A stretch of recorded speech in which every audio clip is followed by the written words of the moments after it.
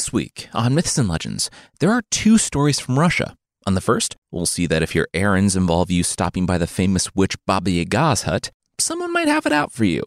And on the second, we'll see that if a person keeps making you forget they exist, that might be a hint that they're not into you. The creatures this time are creepy little old man babies who live in the water and just want to have a talk.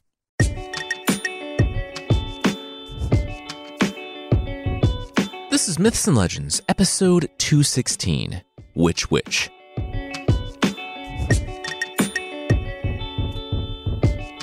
This is a podcast where I tell stories from mythology and folklore. Some are incredibly popular stories you might think you know, but with surprising origins. Others are stories that might be new to you, but are definitely worth a listen. Today, we have two stories from Russia. The first has to do with the famous witch, Baba Yaga, and what happens when her sister gets married. In the second, we follow a famous knight, fresh off of his killing of a dragon and getting married, and not at all on the way to accidentally falling in love with a witch.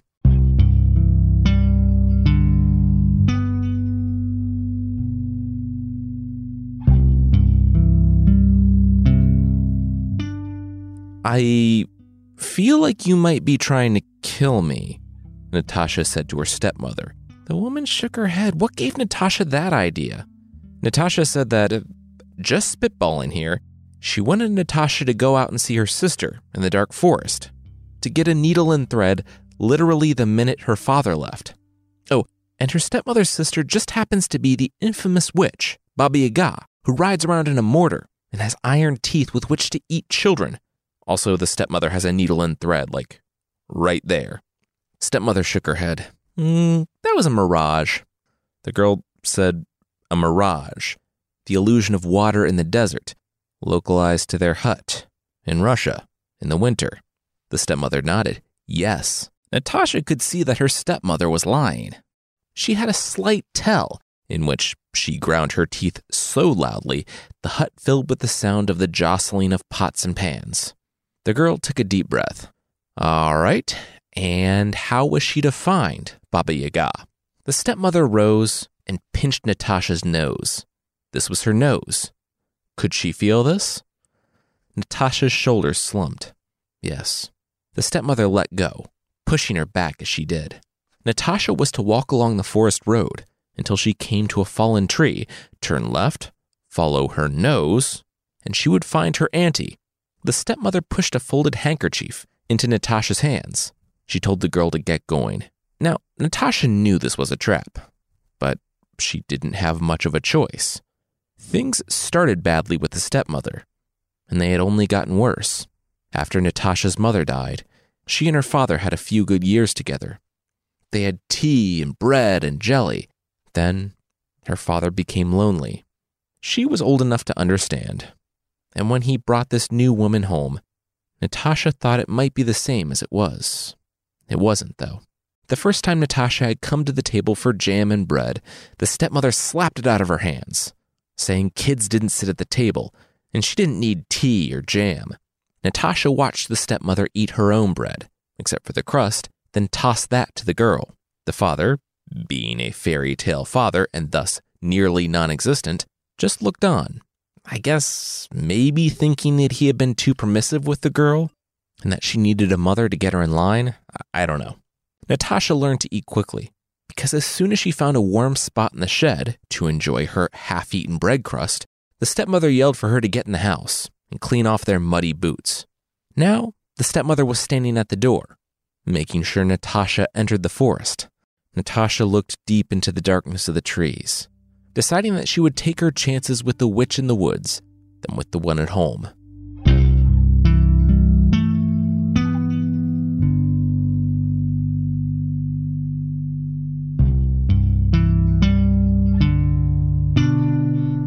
Natasha thought she found Baba Yaga's house.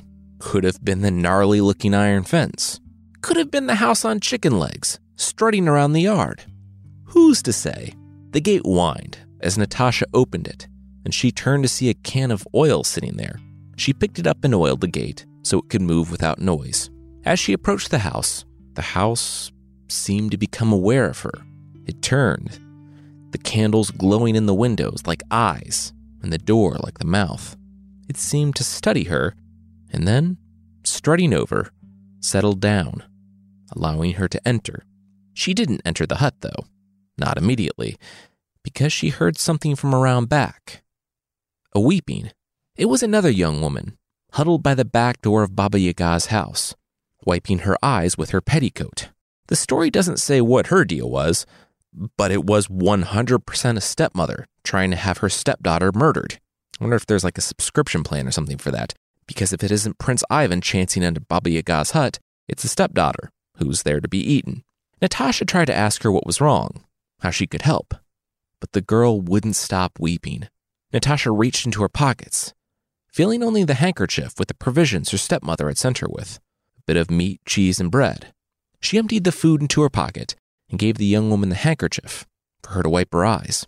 Then Natasha heard a growl from behind her and turned from the smiling servant to a big black dog. Natasha smiled and tossed the dog the bread and meat in her pocket. The dog's snarl disappeared, and it ate the meat off the porch. She went from the back door to the front, and, trembling, she knocked. The door creaked open. Inside, Baba Yaga, with her long, scraggly hair, sat at the loom in the corner.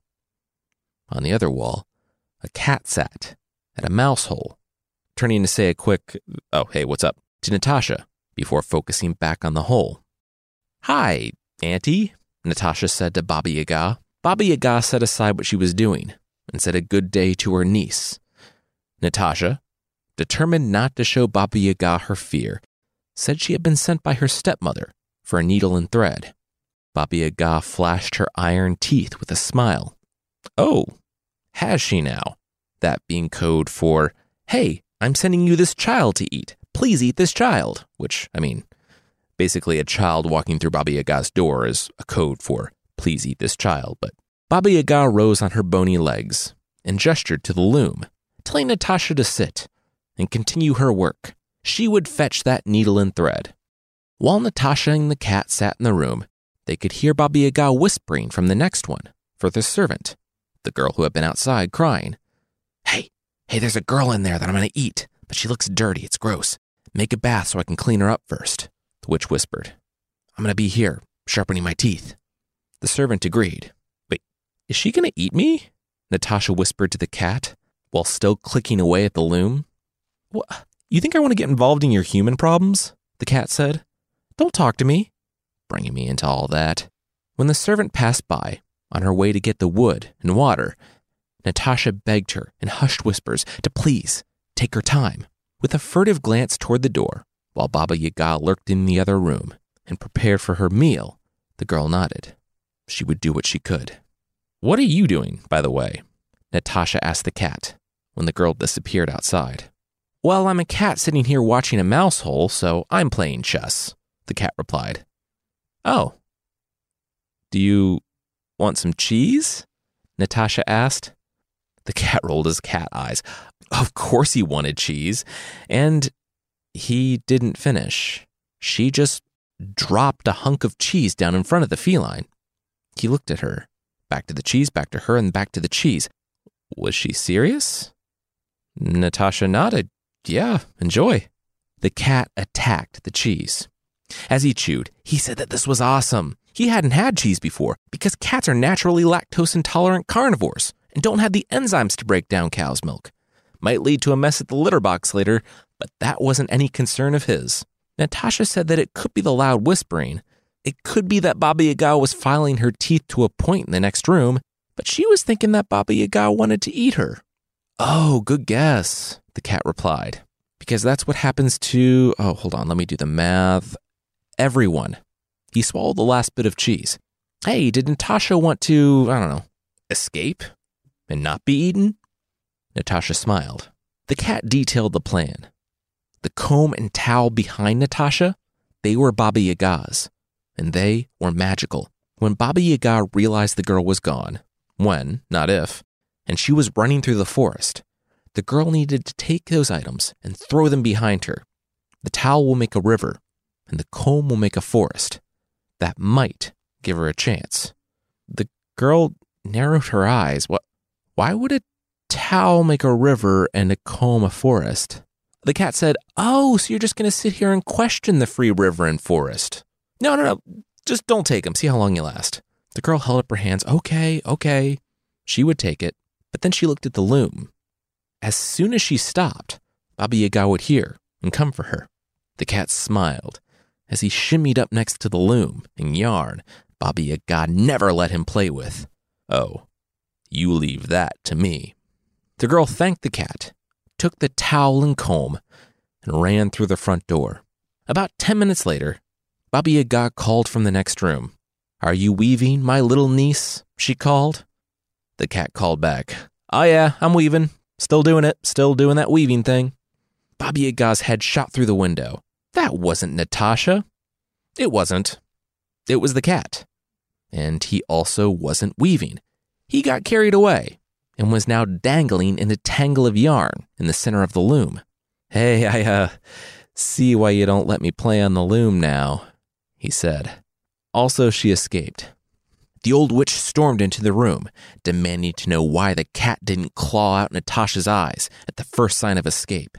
The cat asked if that's what she wanted him to do here. He was like 15 pounds and a cat, and Natasha was a human woman. But no, he let her go because he had been here for years, and Baba Yaga made him hunt for his dinner, never giving him cheese. Ooh. Also, the cat was now kind of immediately experiencing the reason why Baba Yaga never gave him cheese. Would she please cut him down because he needed to be at the litter box like 10 minutes ago? "Baba Yaga? Hello?" Baba Yaga was already at the door, confronting the dog, asking why he didn't tear Natasha to pieces. He said the girl gave him bread and meat. It was super nice. Baba Yaga rolled her eyes and leapt off the moving house. In the yard, she found the servant, who had just come back with the firewood for the bath. It turned out she was honoring Natasha's request because the girl gave her a handkerchief. Kind of a risky gambit, because the girl was kind of like Baba Yaga's backup meal, but Baba Yaga smiled as she looked out on the forest. It was fine. The witch said she enjoyed fast food. "Because Natasha's running and I'm a cannibal," Baba Yaga clarified. "Oh, got it. Yeah, that one was a thinker," the girl said. "You should probably go, though." Baba Yaga said that the girl just didn't get her humor. She looked her over. The girl should probably get in the bath herself, just in case. The girl nodded, went back into the house, and bolted out the back while Baba Yaga was gone. Baba Yaga then confronted the gate, demanding to know why it didn't squeak. The gate said, "Hi, it's a gate, but it can talk." And it's not like it wanted to squeak. That was uncomfortable, didn't feel good. And Natasha oiled it. The gate didn't know why Baba Yaga never oiled it. She left the can sitting right there pretty much forever ago. And it didn't want to give advice since it could never move ever. But if Baba Yaga wanted to actually catch the girl, she should probably get going and stop demanding explanations from everything in her house. Baba Yaga tapped the ground with her cane, and her giant mortar and pestle flew to the area in front of the gate. She hopped in, said she wasn't too worried, and shot off into the forest.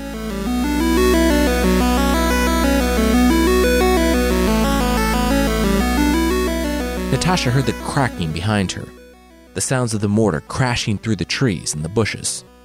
Baba Yaga was coming for her. She didn't wait and tossed the towel behind her. Instantly, it grew into a raging river. She stopped to catch her breath when Baba Yaga emerged from the woods, salivating. She leaned forward and continued on. The problem with a witch chasing you in a giant flying mortar is that the flying mortar is flying. She skimmed across the surface of the river. Natasha gasped and ran. She had gone a few steps when, knowing she couldn't outrun the witch, she reached into her cloak and grabbed the comb. She threw it to the ground and kept running. All around her, gnarled, impossibly hard trees exploded from the ground.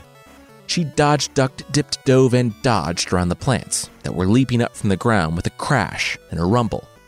But she kept going. Baba Yaga was right behind her, reaching out her bony hand for the girl, when a tree shot up and blocked the mortar. Baba Yaga righted herself and sped forward, reaching out again, But another tree sprang up, then another. Soon, the forest that sheltered Baba Yaga, keeping her wild land safe from the civilization that pressed ever onward, was a prison. She was stopped. Natasha was safe. She was safe and she was smart. So she didn't stop running until she was clear of the forest, back on the road. She stopped, panting, and she heard a voice behind her. "Natasha, what are you doing out here?" It was her father, still traveling to the nearby village, walking stick in hand. He saw his exhausted, panting daughter. What was going on? Natasha rose. She had survived Baba Yaga, the witch in the woods.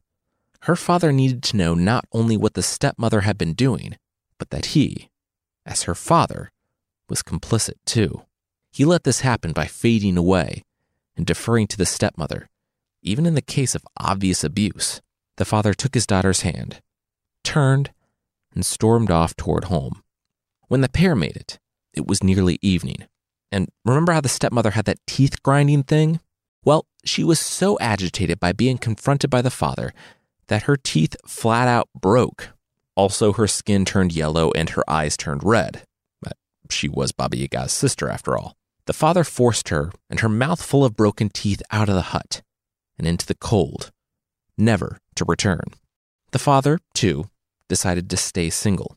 I mean, he could just try to marry someone who wasn't evil, maybe take a more active role in parenting. Still, it is commendable that he put his daughter's safety over his desire to marry again. It's said that they never let a stranger come in between them, and, over a table piled high with bread and jam, lived happily ever after.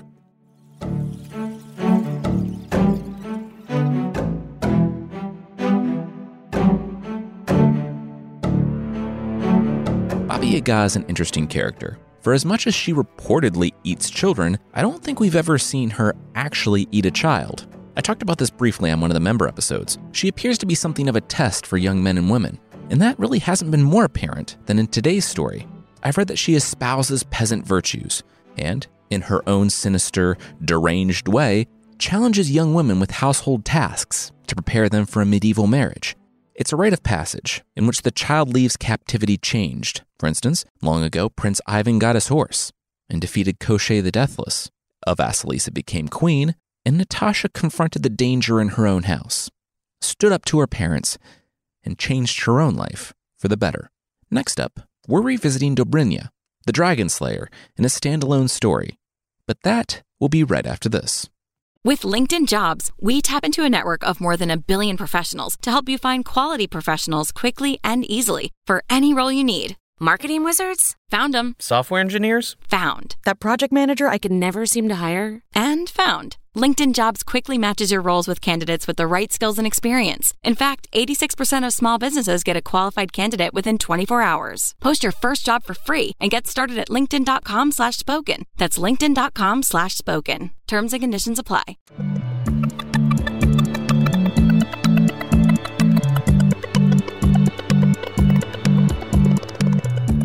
Dobrynya is a Russian knight, a bogatyr, who we've talked about before. His stories are not really even connected. The epic I got this from doesn't bother to bring over any continuity from the previous work, like I will today. Basically, Dobrynya is a dragon slayer who made a name for himself killing a 12-headed dragon. On his way home, he met Natasha, a different Natasha, a warrior woman, who loved him so much that she stuffed him in a bag and demanded he marry her. He did. And so that's where we'll be starting today's story.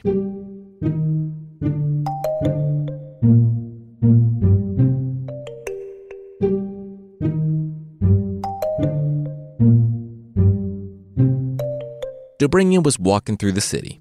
Things had been going well since he had been named one of the Tsar's bogatyrs. He had killed the dragon, and he was something of a celebrity. He couldn't walk down the street without being mobbed, except this street. Dobrynya had turned the corner, and before realizing it, he was walking down a completely empty city street. He looked over his shoulder, and the street he had turned off of was now empty too. Weird. He was about to turn back when he noticed 2 pigeons perched on a ledge. Pigeons. In a city. He'd fought a 12-headed dragon and nearly drowned in blood, but now he'd seen everything. Of course, he took out his crossbow and shot off a tempered bolt into the city. He missed, which is even worse, but he heard the bolt clang on the stones above.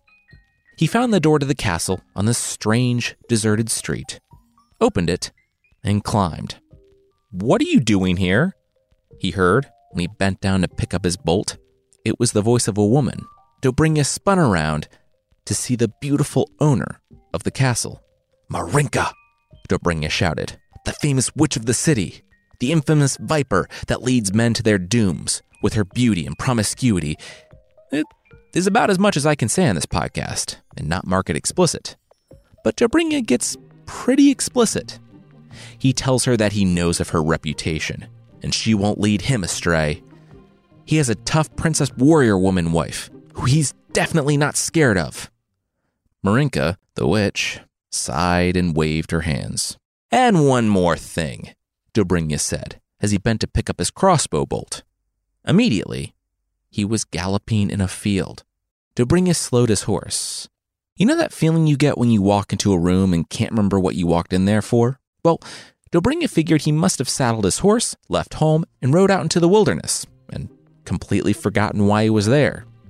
Weird. Well, time to go home.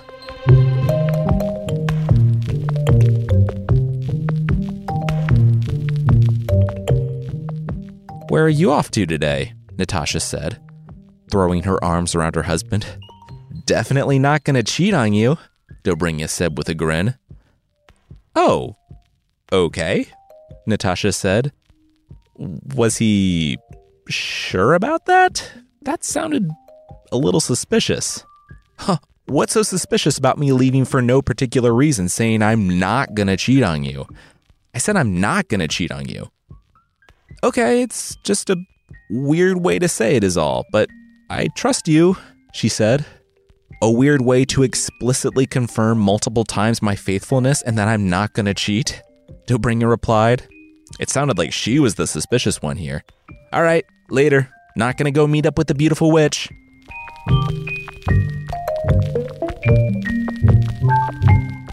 Hello, beautiful witch, Dobrynya said with a cocked eyebrow when he found his way to Marinka's palace. Marinka groaned. Oh my gosh. How did he find his way back? She sent him far away. The story says that she, quote, cut out his footprints, which is an awesome way to say that, by the way. How did he find his way back here? He smiled, tapping on his chest, by following his heart. She groaned. Oh, seriously? Come on. She lived on a street that didn't exist, shielded by magic. Why did this keep happening? Dobrynya, not being able to read the room, swaggered toward the beautiful witch with what he thought were moves, but she waved her hands. In an instant, he was in a field. This time, however, he remembered how he got there. What he didn't understand was why he was eating grass. It was nice, though. He said as much, but it just came out as a bellow. He got a response from a nearby oryx. His hair was in his eyes, and he tried to bring his hoof up to brush it away, but he couldn't reach and... Wait a second. He was an oryx, a now extinct large bovine from Asia, in a field with 27 other oryx. He yelled out curses for the witch, but they also just came out as a bellow. Then he bent down and kept eating grass. Could have been the fact that he was now a different species, but the stuff was delicious.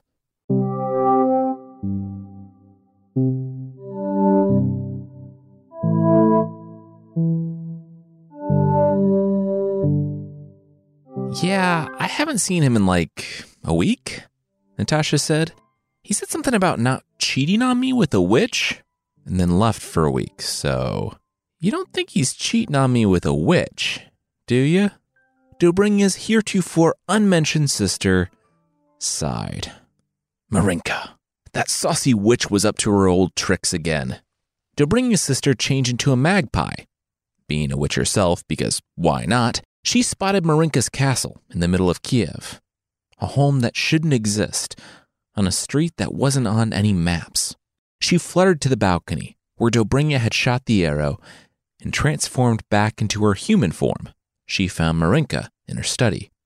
These poems are very repetitive, probably because they come from an oral tradition, so she used the exact same explicit phrasing that Dobrynya used when he first confronted the witch.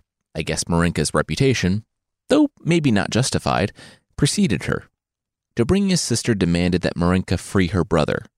Now, the sister would let Dobrynya decide what they were going to do with Marinka. Marinka, the supposedly evil witch, could see that she had been taken unaware and was overmatched by Dobrynya's sister. She nodded. Certainly, Dobrynya would decide her fate.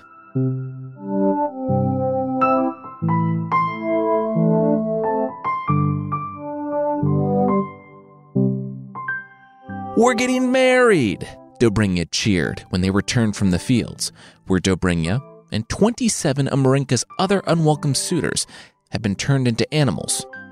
"You're getting married? Really?" Dobrynya's sister asked. Marinka smirked. She let Dobrynya decide. Turned out he was hopelessly in love with her. She had that effect on men. "Feast! We're having a feast," Dobrynya yelled. "Invite everyone in the city. My bachelor days are over. I'm getting married." "Your bachelor days ended," the sister started, but trailed off. "You know what? Never mind. Congrats, brother." The wedding was a small one. Turned out it was hard for people to find a castle that shouldn't exist on a street that wasn't on any maps. Probably for the best, because if Natasha, Dobrynya's actual wife, had learned of it, she would have turned Marinka into an oatmeal pancake, and not with magic.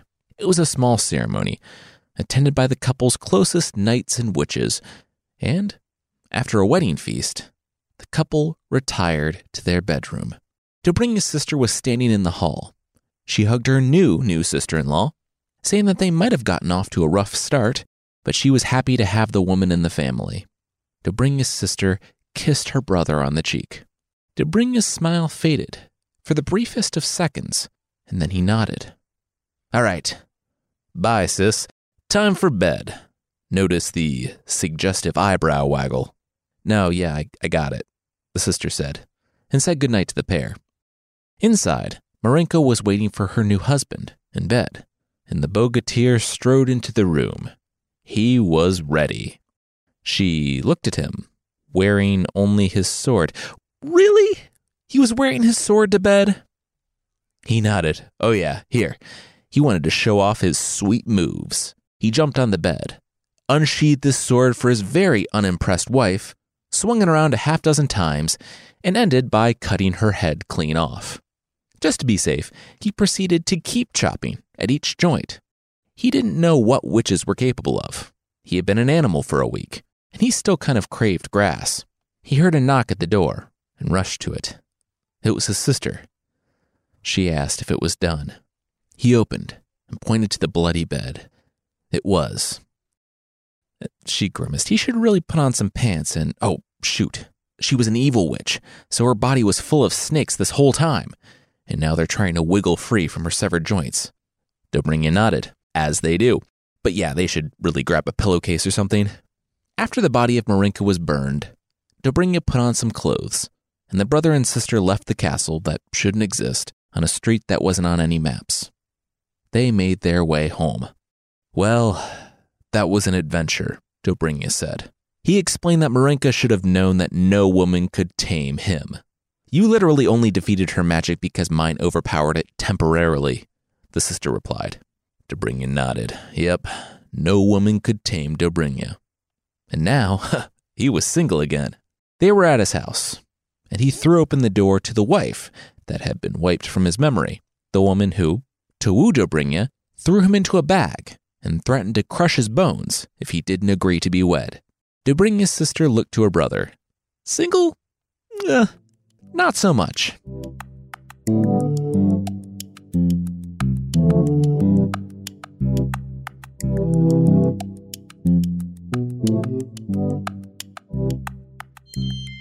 That's where we're going to leave it this week.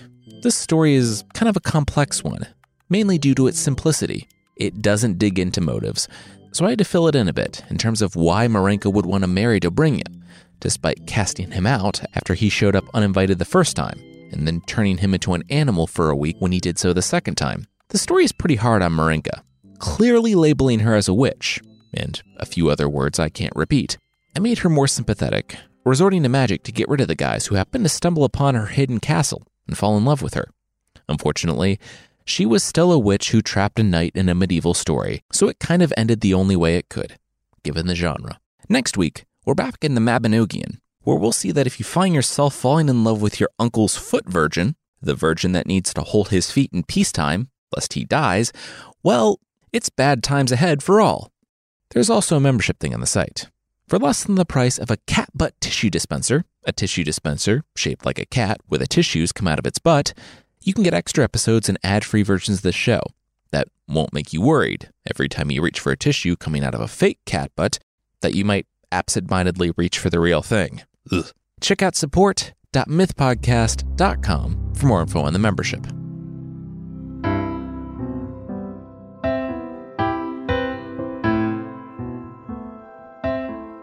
The creatures this week are the water babies from Washoe folklore in North America. The water babies are pretty much babies in sound only. By now, you should know that if you're out walking along the river and hear a baby cry from the water, that's not a baby, that's a trap. Except that in real life, it's probably a baby, and you should go help that baby, please. The water babies live in lakes, springs, and other large bodies of water throughout Nevada in the US. You'll hear crying and whimpering, and when you go to help said baby, you'll see that it's not a baby, but a, quote, small, hideous, humanoid creature with the body of an old man and long hair like a girl, end quote. You might decide against diving in to save creepy Benjamin Button, but by then, it's too late. The water baby will pull you under. Even if you manage to escape, it's said that just hearing their cries will make the person sick and they'll die. You might be wondering what to do if you hear the water baby. Well, do what we tell our kindergartner to do and use your words. Yeah, just talk to them. They are apparently surprisingly reasonable, and if you have a legitimate reason for being in their water, they'll let you go or kill you anyway. I've read that offering corn and pine nuts help, so maybe carry that with you wherever you go. I also read that they caught one over 100 years ago in 1906. They snagged it in Lake Tahoe, gagged it, and transported it alive to put it on display in San Francisco. According to certain stories, this was the trigger for the 1906 San Francisco earthquake, which ended up being one of the deadliest earthquakes in U.S. history. When the shaking, fires, and destruction subsided, they found that the water tanks in the aquarium where the water baby had been kept had tipped over in the chaos, and the water baby escaped. They did not go after it.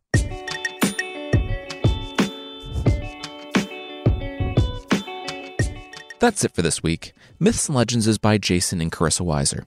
Our theme song is by the band Broke for Free, and the Creature of the Week music is by Steve Combs. There are links to even more music in the show notes. Thank you so much for listening, and we'll see you next time.